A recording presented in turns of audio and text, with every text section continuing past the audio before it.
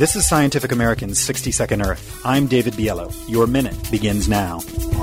Soda and beer. Other than exhaling, bubbly drinks are our closest experience with releasing the greenhouse gas carbon dioxide.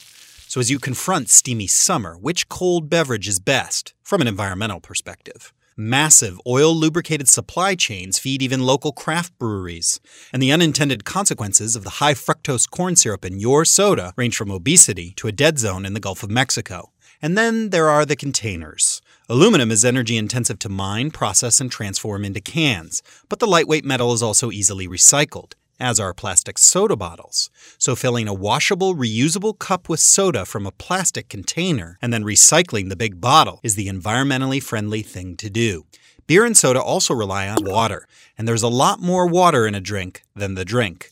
Whether it's the water used to grow the grain that's fermented into beer or the cooling water required to produce the electricity that runs the soda bottling machines.